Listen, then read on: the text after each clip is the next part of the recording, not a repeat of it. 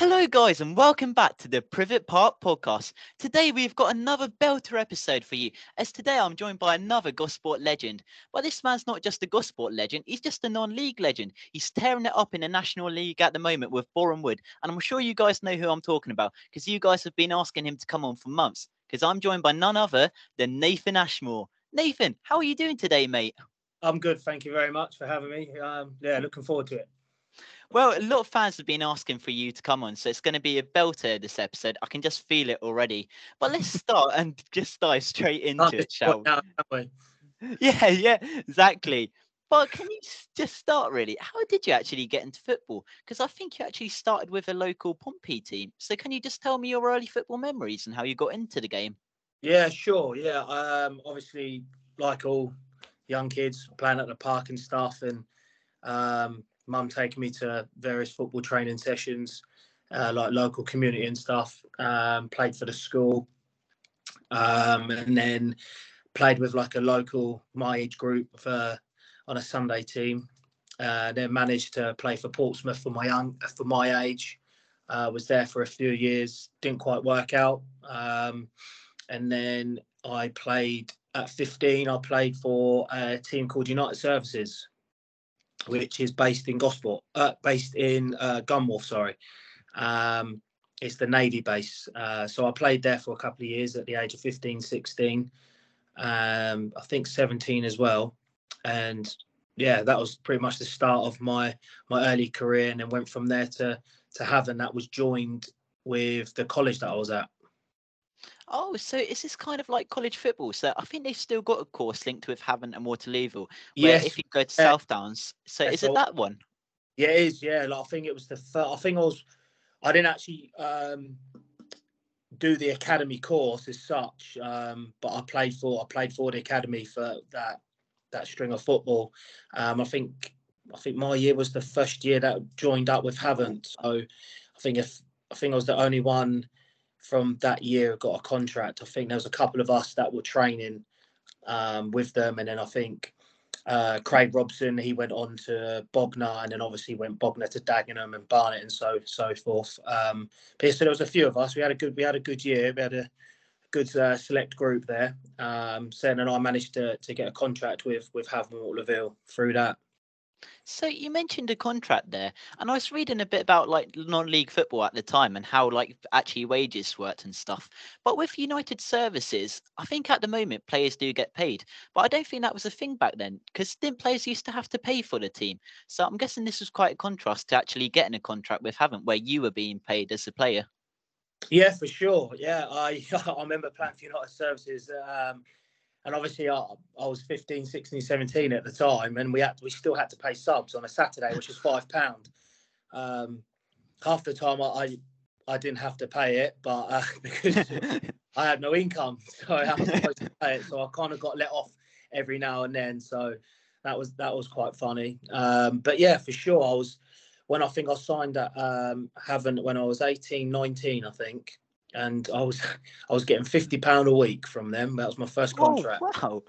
Well, £15 a week. Well, to be fair, looking back now, that's not really much, was it? No, no, it's not, mate. No, not a lot at all. I think I got like £200 a month, and I think a little bit of that was still paying tax. Oh no.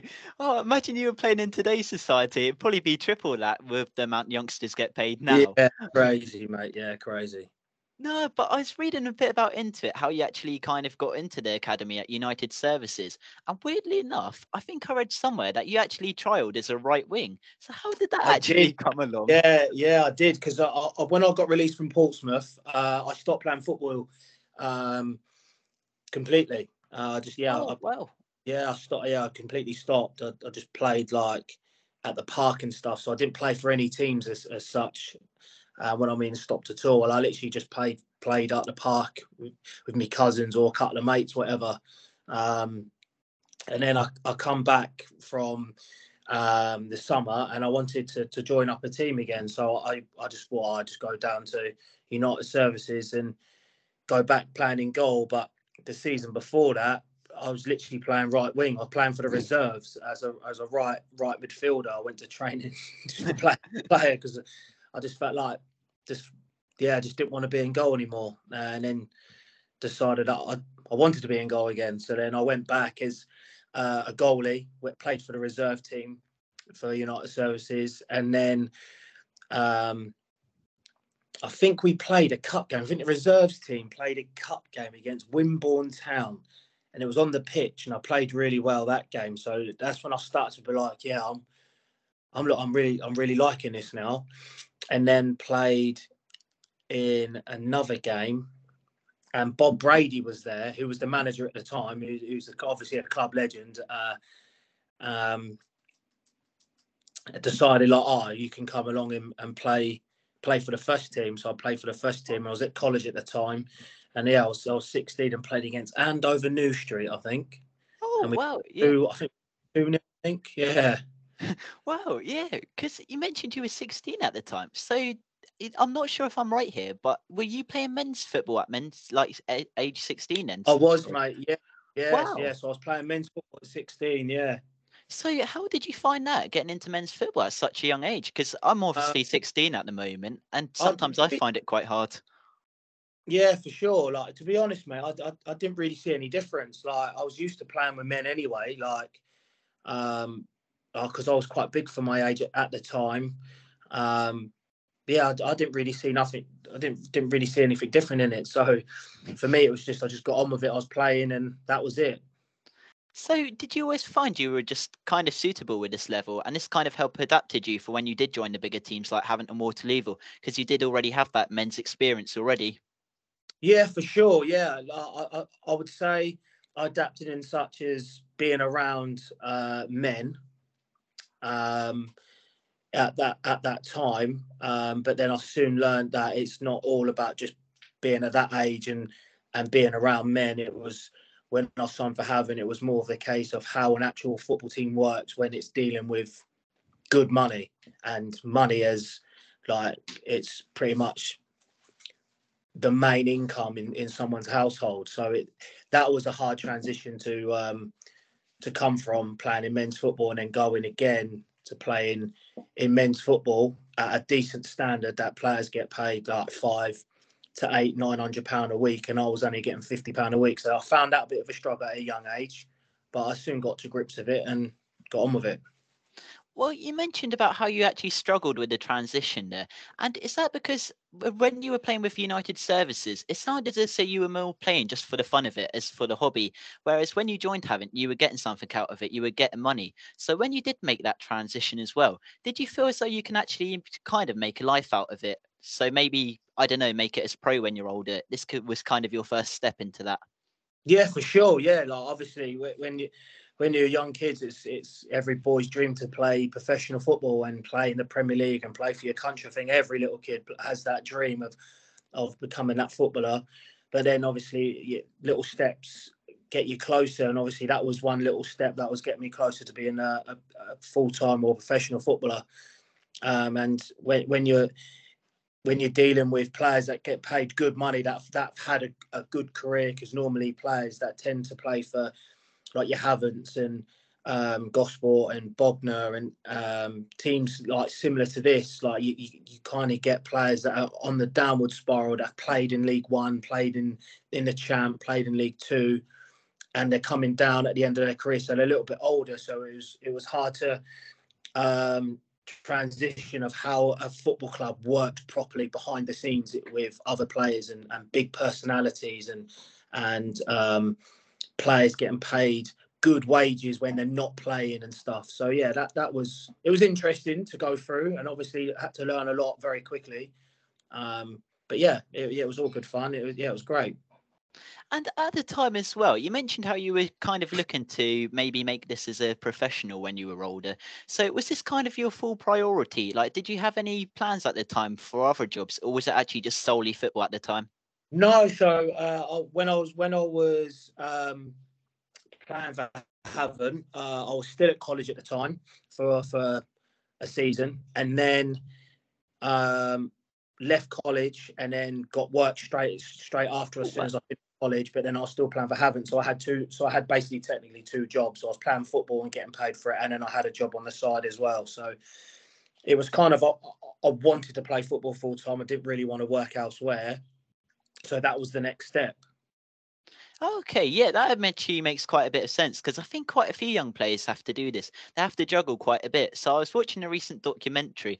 I think it was about some of the people who came out of academies and had to get jobs like prepare for the outside. And a lot of them do go in non-league just to try and reconjure up the leagues and stuff. But did you ever find it hard trying to maintain a work-life balance with football and working a job at the same time? I think when you're that young, well, for me personally, I would say no. The only thing that you struggle with is, why am I not playing higher? And I want to play higher. What can I do to play higher? But I just kind of feel like it's kind of what you have to do, mate. Like, things have to get paid, so you don't really want to be sitting around and pretending and wishing and hoping, because that's not going to work. So you kind of have to do things to make things happen. Yeah, exactly that, exactly that. But I think one of the biggest struggles for you was not getting the game time at Hampton Waterloo, because I think you had quite a big feud with the manager at the time about it, involving a number one jersey. So can you just tell me a bit about that and the feud that happened occurring you and the manager? Yeah, for sure. Like, obviously, I went there as a young kid, 18, 19 at the time. So I knew I wasn't going to be playing every game. They had an established keeper. They literally not long gone on from that FA Cup run that they had. They played Liverpool. So I didn't really expect to play. Obviously, I played in a few cup games and a few pre-season friendlies and stuff, which was good, and a good learning curve in that. But yeah, so the first season, it is what it is. I think I played a couple of games. I think the keeper at the time got sent off towards the end of the season. I think I managed to play, I can't remember, maybe 6 games, I think. And then that keeper left, and in the following season, then it was like a joint number one. Then I didn't play that season, and the same thing happened. I think he got sent off again, and I think I managed to play another 6 games. And then the following year after that, that keeper left. And then I was the number one going into that season, and I felt like I didn't have a fair crack at playing as number one. I think I played 4 games, I think, that season, and then went out on loan not long after that. Yeah, because I think it was the game against Salisbury that was kind of the final nail in the coffin by the looks of it. Because diving into the archives, I think Salisbury, where you lost 4-0 to Salisbury, I think it was, it looked as though that was your final game. And then after that, there was really no recollection of you at Hampton Waterloo. Yes, So pretty much. was this your final game? Yeah, it was. Yeah, I remember the game. To be fair, like it was yesterday. It wasn't a great day in the office for me, but at the time, Salisbury were a joke. At the time, they had some really, really good players. Obviously, they had a big fan base and stuff, and yeah, we got battered 4-0 quite early on in the season. So I felt like I was an easy scapegoat because of my age. That's what I mean. I felt like I didn't really get a fair crack at it, but I'm not the manager at the end of the day. I'm just a player. I don't make the decisions. And as a player, I felt like I didn't get a fair chance. But that was my last game. I stayed there for a few more weeks. I think I can't remember exactly how long. Kind of went to the manager and said that, like, I would like to play. Why have I been dropped? And like the usual stuff that you talk about to your manager when a player gets dropped. Might have gone about it the wrong way at the time, but you're young, you think you know everything. So it was my decision. Like, it was obviously mine and the manager's decision at the time for me to go out on loan. And I obviously asked, like, if I'm not playing here, I want to go out on loan. And I think that week, 2 teams come in for me, Bashley for a month or Gosport on loan for the whole season. So obviously it was an easy choice. I just wanted to play. So I decided to go to Gosport for a whole season. At least I knew I was going to get game time for a whole season. Well, looking back at it now, it must have been a brilliant decision looking back. Not only did it make brilliant Gosport memories, but also I'm guessing it kind of helped you as well grow as a goalkeeper because you were starting to get a lot more game time and you were kind of building a project along Gosport. You were kind of leading up to their golden years almost. So, was there anything that actually drew you to Gosport? Because I've read a couple of articles and I was even speaking to Justin Bennett and he said the major reason was Alex Pike. So, was he actually kind of influential to you joining Gosport?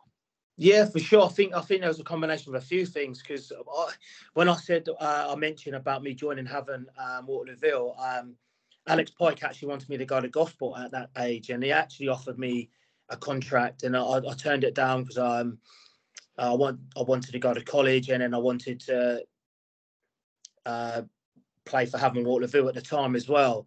Because I remember when I was at United Services, we actually played Gosport in a cup game and we beat them in a Hampshire Senior Cup, and I played really well.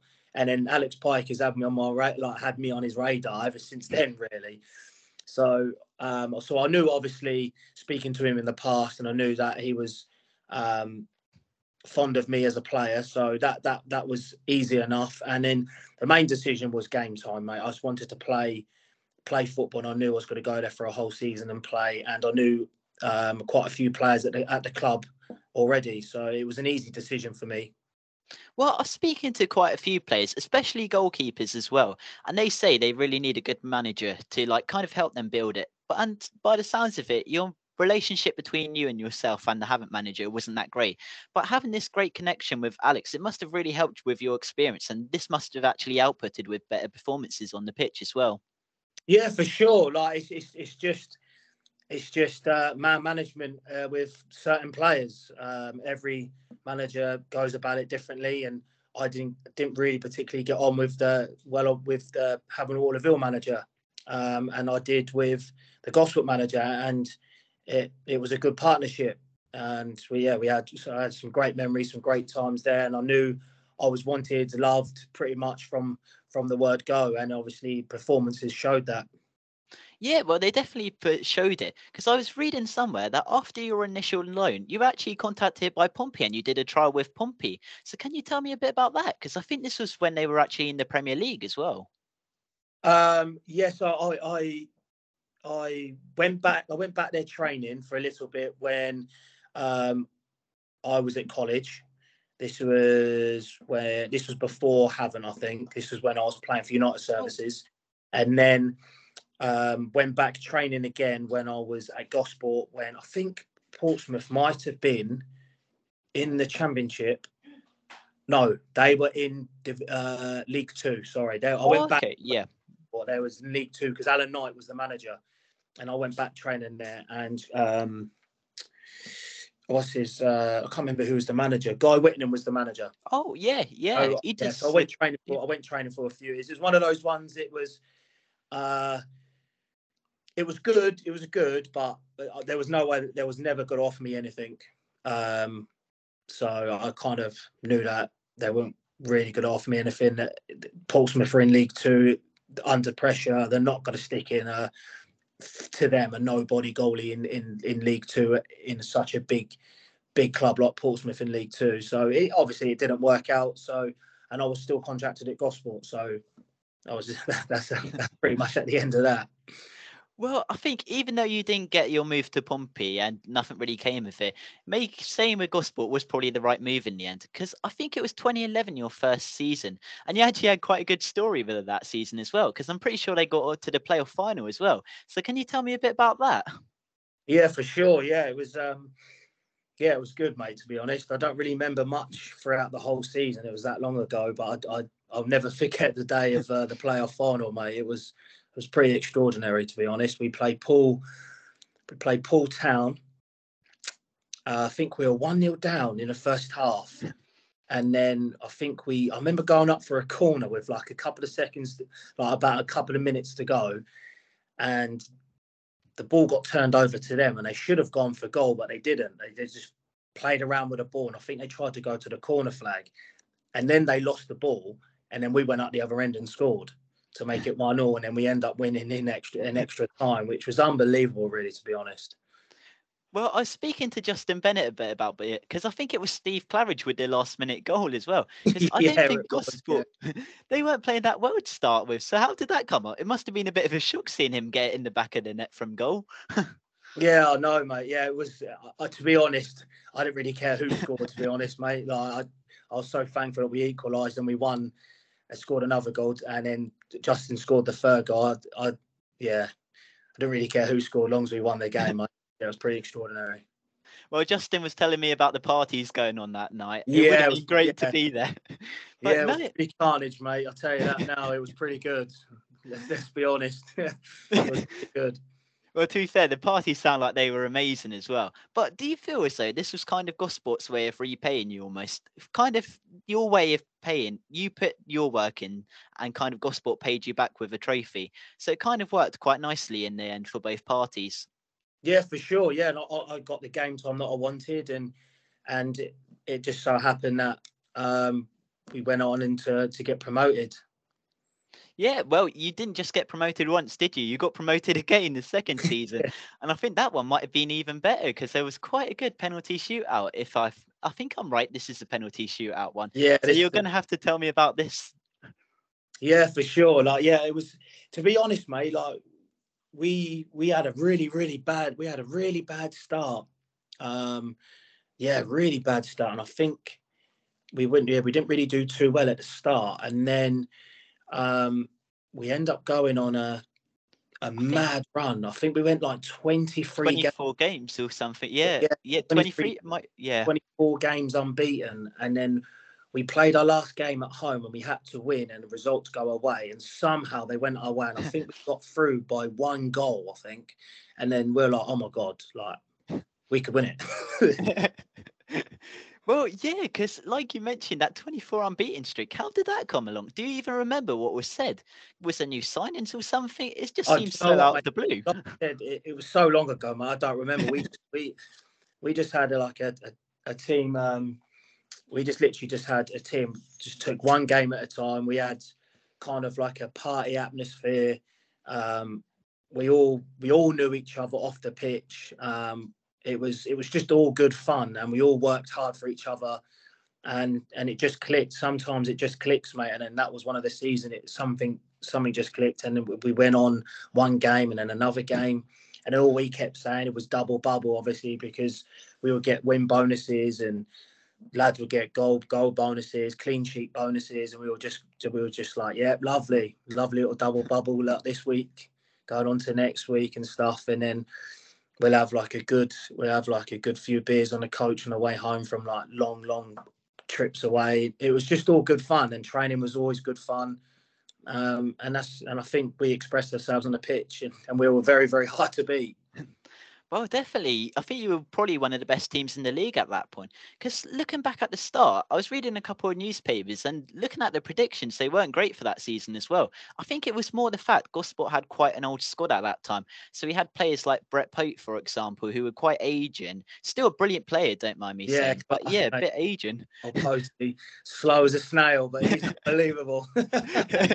Oh, definitely. Well, hopefully that'll be another podcast. But also, just really, it was quite an old squad looking at it. So, was there really any expectations before the season had started? No, like Like, I don't think we had any expectations. I think we literally just went into one game at a time. I can't remember specifically like where we're going to go and start the season. We're going to try and win the league, or we're going to try and get the playoffs. I think obviously the gaffer at the time was like we want to reach the playoffs, whatever. But we didn't really think anything of it at the time. Like we just played. We just turned up and played. Obviously, you want to win every game, but there was no pressure on us whatsoever. Like we just played freely. And like I said, like we had an older squad, but it was full of experience. That players that played in big games before, played at high level. And like I said, it just everything worked for us that season. And when we went on a run, like there was no stopping us. And then the only team that was going to win the playoffs was us, just because we got in the playoffs by one goal somehow. well, exactly that. Sometimes it's all about luck, really, I find. But when you did get into the playoffs, you must have felt as though that was going to be your years. You already had the promotion from the playoffs of last season. So, did you actually feel as though it was your year almost? Um, I don't know. I can't really remember. I felt like we didn't want to get too carried away, but the semi-final of the playoffs when we played, I think it was Stourbridge. I think they're called. I think they're up Birmingham way. I think. Yeah, yeah. And they were really good. I think we played up their place, and I think we lost. We drew. I think we lost, but I think we got battered, or we drew and we got battered. I can't remember the score, and obviously we had to travel up there on a Tuesday night. Lads have obviously been working all day and stuff. Long coach trip, and we just thought, yeah, this could be a tough game today. And then I think we went 1-0 down, and then we end up winning 2-1 on the night. And I think that's when I think, well, we've got a chance. Like they're one of the best teams. I think they finished second as well. I can't remember where they finished, or third. But we got loads and loads of confidence from winning that game, and then we obviously took it on into the final. Well, you couldn't have left it any later in the final, could you? Down to a penalty shootout. I was watching some of the videos from that game, and honestly, I don't know how you handled the pressure. Looking at the stadium, there was just so many fans. Like, this must have been brilliant to play in front of. Yeah, it was pretty good. Yeah, it was good. I think it was about 3,000, maybe 4,000. Yeah. But what was good though, like there was plenty of Gosport fans. It was really, really good behind that goal. It did make it like literally the cherry on top, because obviously we're just little old Gosport and stuff. So for them, I think but we must have took 500 fans, whatever, and it was absolutely brilliant. And probably seen one of the best free kicks I've ever seen to date, ever in my life. Oh yeah, well, I think that game was just a whole roller coaster of emotions, really, wasn't it? Because like I said, I was watching some of the clips from that game, but I think it was the penalty shootout that really got me. Like, I was just hearing you were shooting towards. I think everyone was shooting towards the Gosport fans, weren't they? Yeah, we were. Obviously we must have won the toss in it, and it was getting shooting from into our fans, which is a bonus. But the penalty shootout it was mad, because we had so many injuries that game as well. We had pretty much a disheveled team for the final, but there was still no stopping us. I think obviously we went 2-0 up, and then they scored, late on. Geezer scored a worldie into the top right hand corner, but then I was just thinking, like, everyone was completely fucked basically. And then we just got to hang on, and then we'll take it into penalties. And like I said, that's when the experience comes in, and our older players come in. Like, we had players like Sammy Igo.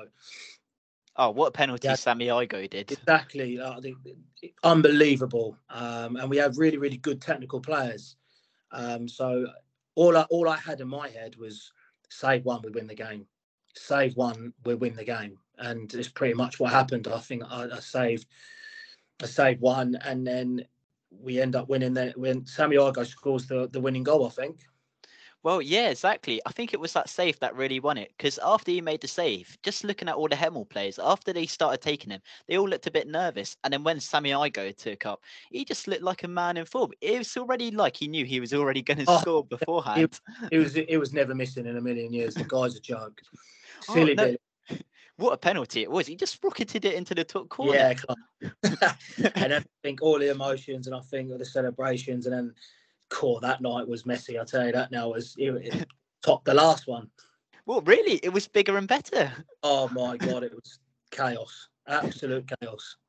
Well, I think it was chaos as soon as it really finished, because I was watching the pitch invasion afterwards. That must have been a nice moment, going over to your family, seeing all of them straight after the game, and having all the fans come and greet you. Yeah, for sure. Yeah, it was really good. Obviously, memories that I'll never ever forget. Well, did you feel as though that moment you kind of started, it almost felt as though this was like it couldn't get any better almost? Yeah, for sure. Obviously, promotion at A level, you're on top of the world. It's a great achievement. They do say winning the playoff is 100 times better than winning the league. I've never won the league. I've only ever gone up through the playoffs, and it is literally one of the best feelings ever in football. It beats anything. Well, it's safe to say I don't think this following season was too bad either, was it? Getting to the FA Trophy final. But before we talk about the final, I do want to talk a bit about the semi-finals because they weren't too bad either, were they? The Yeah, that was, Battle of Hampshire. Can you just tell us a bit about those two legs? yeah, for sure. Obviously, I remember listening to it on Talk Sport Radio, the draw, and for some reason I knew we were going to get. I knew it was just obvious. It was so obvious that we were going to get Havant. And to be fair, it's good that we did play each other in the semi-final because it had a nice little bonus to it. Home and away leg. Two Hampshire clubs, two clubs that didn't get on at all. Players didn't get on with each other from other clubs and stuff. So yeah, it made the game a little bit tasty, I tell you. Well, especially for you as well, being a former Haven't player, did you kind of have a little fire in your belly and you just knew you wanted to make sure you got a result against your former team? Yeah, for sure. Like, I think there was a few players that on our side that used to play for Havant as well, and obviously they used to always. It was just a long thing. Like they used to think we were unprofessional and go out on a night before a game, which we didn't. Obviously, a few lads were a lot of finish work and have a few beers, but it was just so like it was just peaks and troughs. It was like yin and yang sort of thing. Like we just didn't mix at all. Like they had one philosophy, we had another philosophy, and obviously it all come collision on in the semi final. Well, the best thing about it was as well, I think, was the attendance. Not only winning, but the attendance was brilliant. Finishing the second leg at Privet Park. Because looking back now, I think it must have been one of the most packed out Privet Parks we've ever seen. So it Uh, must have been brilliant to play yeah. in front of those fans as well. Yeah, it was really good. Yeah, honestly, it's the most packed I've ever seen Privet Park, and I think there were so many fans. I think the game got delayed 15 minutes. So, um, yeah, so it was a great atmosphere. Let's put it that way. And obviously, how it ended was even better. Well, knowing the fact you were going to get to Wembley, like, how was this? Knowing you're going to be playing somewhere that only the greats can play. Not every player can say they've played at Wembley, can they? No, for sure. No, obviously, especially at our level that we play at as well. It's definitely something that's few and far between. So it's a great moment. It's an honour to play at the Hello Turf as such. So yeah, it's just a shame that the result didn't go our way, and I've not played there since. When I remember saying to myself when there was like 5 or 10 minutes ago, I said I need to play here again. I want to play here again. I will play here again before the end of my career. So I'm still trying to chase that. Well, hopefully you do get there because even though, like you said, you did lost, it must have still been amazing memories. Can you just remember walking out at Wembley? Yeah, it was a very surreal feeling, mate. To be honest, it's one of the greatest footballing grounds in the world. Like you said, very limited players have played at this special ground. So it was a mixture of everything. Like you want to focus on the game, and obviously, but you also want to take it in as well. So yeah, it was a bit of a mixed emotions. Well, unfortunately, I think it wasn't too long after this where you actually left Gosport and joined Ebbsfleet. So looking back now, before we do move on to Ebbsfleet, what was your favourite Gosport memory looking back? Oh, I don't know, mate. There were so many. There's ridiculous amount of many that I can't really say, but yeah, there's loads, mate. I don't think I can pick a few. I just think the whole experience of the whole journey as one is special, mate, and it will never leave my memory. Well, it's safe to say you'll always be renowned for a Gosport legend. And like I said, it was time for you to leave Gosport. But what was it that actually made you want to join Ebbsfleet? Because I think you've got quite a few offers from different clubs. Like your phone was constantly buzzing, I think you said in one article. Yeah, for sure. Like it was only Ebbsfleet ever.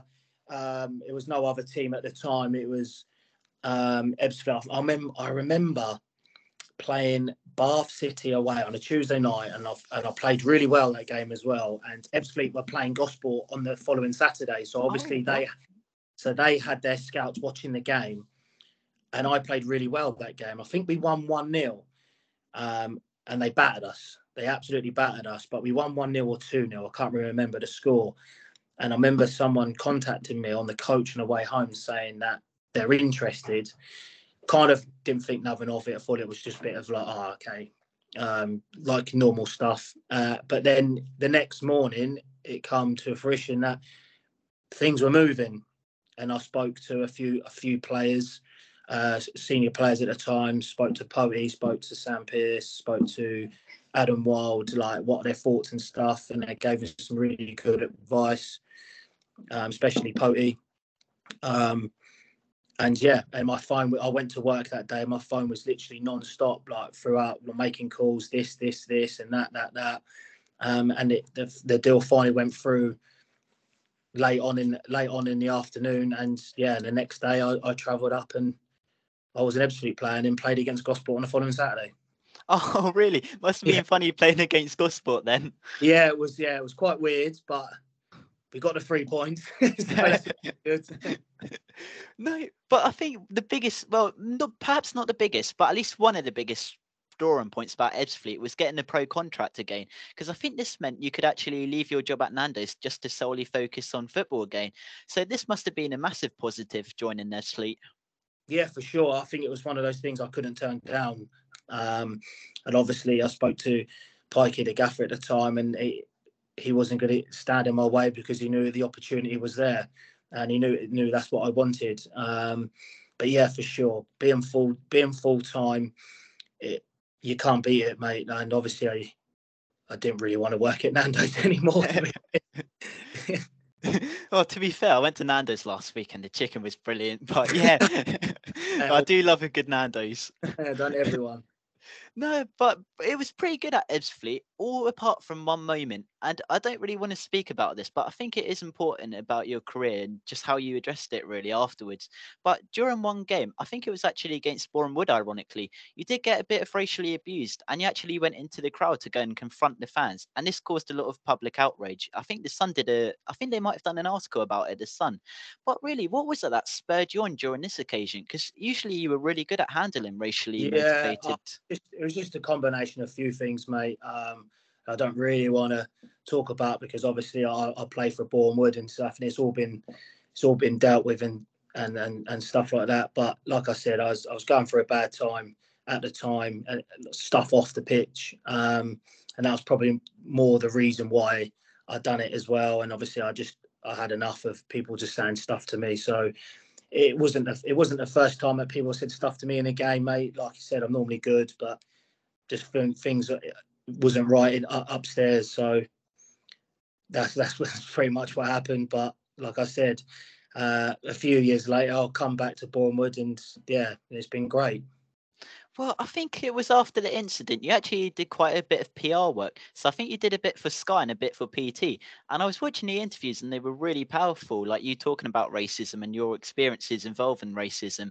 But it's such a big problem within football. And how do you actually exclude such a big problem like that? Cool. Yeah, that's a good question, mate. I don't think you can exclude it, mate, because it's something that always will be there, especially because everyone keeps talking about it and people are not getting educated enough, and there isn't enough bigger sanctions for when it does happen. Obviously, they're trying their hardest, but yeah, it's just one of those things. It's never ever going to stop. So I think you just got to try and not react to it. Try not to not punish the people. They have to be punished, and very, very severe punishment as well. And the club should be punished, and then you might see a drop in it. But social media is a very, very big thing. It's very powerful as well. So while there's social media, mate, it's going to get even worse. Yeah, well, yeah, it's one of the sad things about football. And the fact, well, the good thing is kind of, you did return back to Boreham Wood and you actually did realise the fans were brilliant. Like looking at the fans from a neutral point of view, they seem really nice people. Like I was watching them on Twitter and you were always giving them high fives, always doing autographs. So did this kind of just outline to you? It's not the majority, it's only the minority. Oh, of course, mate. I knew that anyway. Like, there's always one idiot in the crowd, isn't there, that wants to make a stupid remark, but that's life, mate. Like I said, I've accepted it my whole career, mate, and my whole life. So, of course, I'm not gonna hinder everyone else's experience coming to a game, and just because that one thing's happening, I'm not gonna go and do something that's gonna stop other people joining the game and me doing what I want to do anyway. So, yeah, for sure, like it's been great. love the fans. The fans love me as well. So yeah, it's been good. Well, it was another move up in your career, wasn't it, joining Boreham Wood? And did you feel as though at this moment it was just going to keep getting better and better almost?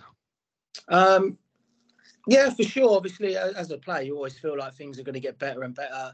My time at Ebbsfleet was great. It was really good. We made the playoffs. We won the playoffs. We missed out on the playoffs. We won a penalty shootout in one of the playoffs, which was amazing. But it kind of ended very sourly due to a particular person at the club at the time, and and I decided to. Yeah, it was time for me to leave the club. The fans were great. I had a really good time there, apart from the last probably 6 months that I didn't really enjoy. But apart from that, it was a great club. Really enjoyed my time there. Played well there. Loved it. And then an opportunity come for me to play for Boreham Wood, which I'm glad and thankful that the gaffer gave me the opportunity to play. Well, like you said, I think it was Luke Garrard who's currently in charge of Boreham Wood, and he definitely made the right call bringing you in, because I think you've got this season you actually got Player of the Season for the National League, didn't you? So this must have been quite a monumental award, winning this.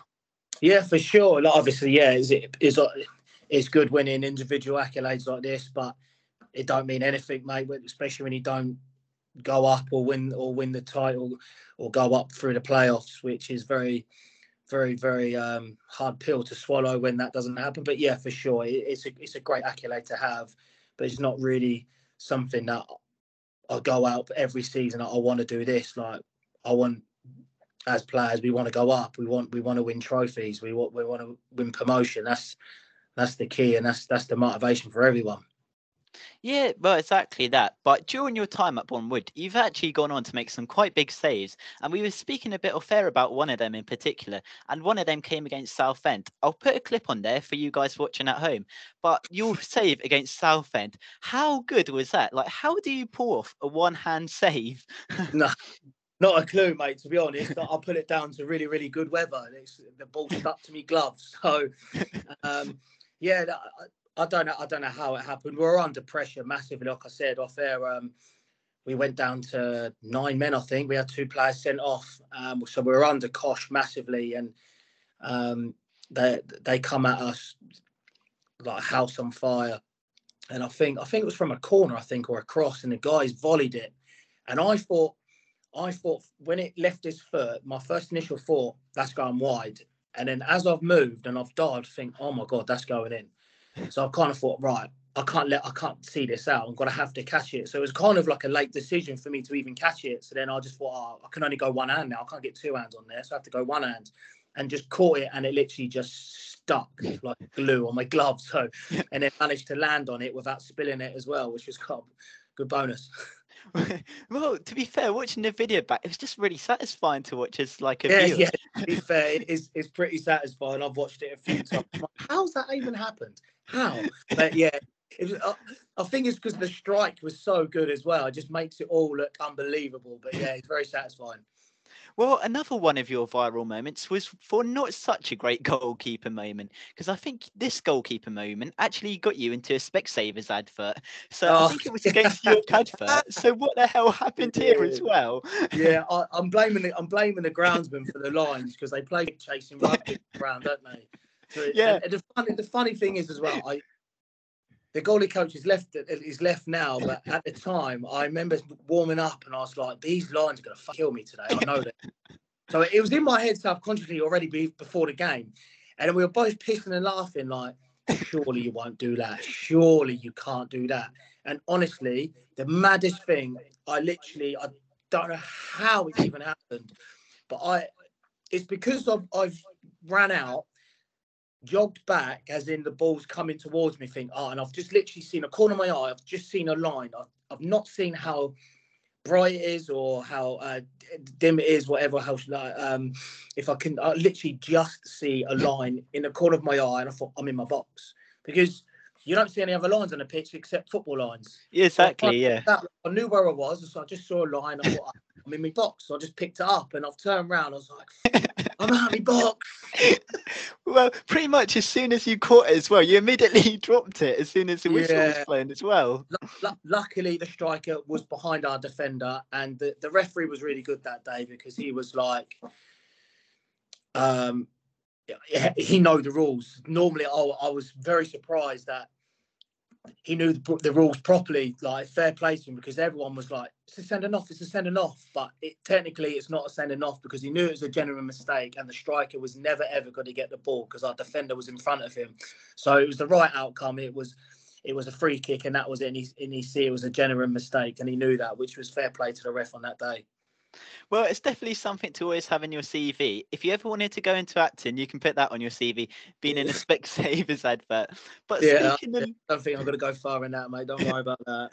well, no, but speaking along the lines of acting, actually, quite a famous actor did watch one of your games, and I think you might know who I'm speaking about because Mr. Deadpool and Ryan Reynolds himself came to. I think he watched the Boreham Wood versus Wrexham game. I'm not sure if you've seen the clip, but basically, I think it was BT Sports streaming the game, and there's a clip. So you come in and you actually save the ball, and then it cuts to a scene of Ryan Reynolds watching the game. So have you seen Ryan Reynolds? Did you see him that No, day? no, mate, no. I don't think. No, I don't think anyone sees him unless you play for Wrexham. So, yeah, obviously, it's amazing things what he's done there and stuff, and he coming to watch games at our level, and obviously they had a project there, and it's worked unbelievably well for him. So, no, it's not something I really think about, or because it's nothing really going to affect us, mate. So if he comes to the game, great, we get to play in front of some famous people, but it's not really something that is on the top of my mind, to be honest. Well, like I said earlier, your time at Boreham Wood has been pretty exceptional, and you've done brilliant work at Boreham Wood. And like I said, you're still fairly young. I think you're early 30s, aren't you? So where does your future actually now lie in football? Thank you for calling me very young. I'm very experienced and old keeper now, mate. I'm 34 in February, so yeah, Oh, for that's sure. still young. I'd like to keep going as long as possible, mate. As long as I stay fit and still want to play and still playing well. So for sure, I don't know where I'll be. I'm still contracted to Boreham Wood, so who knows? I don't really know.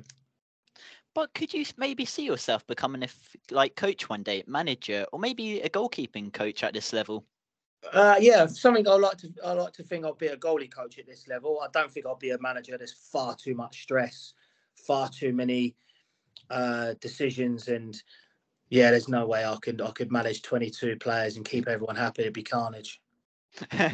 Oh no, I can see you being a manager, maybe with a bit of FIFA experience. You never Yeah, know what you can to do. be fair, mate, I'm good at Football Manager, but that's about as good as I'm going to get, I'm afraid.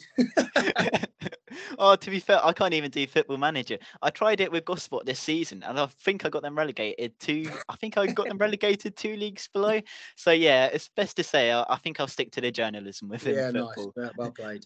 But yeah, I've got a couple final questions just to round Yeah. off this podcast, and I think this is quite a big one. What is your favourite memory, just looking back in like the whole of your career? Oh, like I said just a minute ago, mate, I don't know. You put me on the spot there. There's so many different ones, mate. Yeah, there's Oh, so many different ones. Like obviously playing. I can only go by all the teams that I've played at, so I've got memories from different teams. So playing your first game at every level, which is a big one.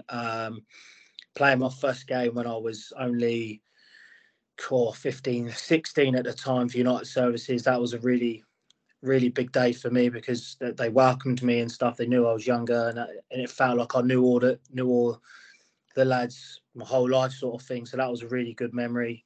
Gosport memory. There's so many. We got 2 promotions played at Wembley, but I think apart from them 3, I think it's got to be the semi-final, beating your arch rivals to get to Wembley, which was a a very, very special moment. well, Um, well, like you said there, pretty much the whole of your career has just been phenomenal, hasn't it? yeah, for sure. Like I've enjoyed every single moment of it, and I want to keep going and stuff. So hopefully, can have plenty more memories. But the biggest target is to play in the football league, mate. That's one of my biggest targets, and it's still one of my my goals in life is to play in the Football League. Well, it's definitely achievable if you're staying the playing level you're staying at. But also, we've had quite a few young fans actually request some tips really from you about goalkeeping. So could you give some of our young fans just some tips on how to be a great goalkeeper? Put me on the spot again. What are you doing? Some hard questions. If it was that easy, mate, then I think everyone would be a keeper. But Yeah. the only thing I can say is literally just be dedicated to your work. Always listen to advice that anyone gives you. Always try and work and just work hard. And just make sure you're enjoying football and try and if you've got a chance to play football. Don't try and go the long route of staying on the bench and waiting for things to happen, because it's not going to happen. Only you can make things happen in football. So I'll just go by my advice. It's just go out and play games. If you have to go out on loan, go out on loan. But yeah. Well, there's some tips from the great Nathan Ashmore. And also, I've got two more final questions. I think this one you might actually really struggle with. If you thought the other questions were hard, this one might be a tad bit harder, because I've had a lot of fans request me from this. And I think if I didn't ask you this, I'd be axed as a Gosport media man. So I've got to ask, is there any chance we could see you back at Privet Park as a Gosport player? What are these questions, man? I had to do it. A bit of Agent McIntosh going on. Who knows, mate? No one knows in football. You never say never. Like, obviously, I said I'm contracted at Boreham Wood.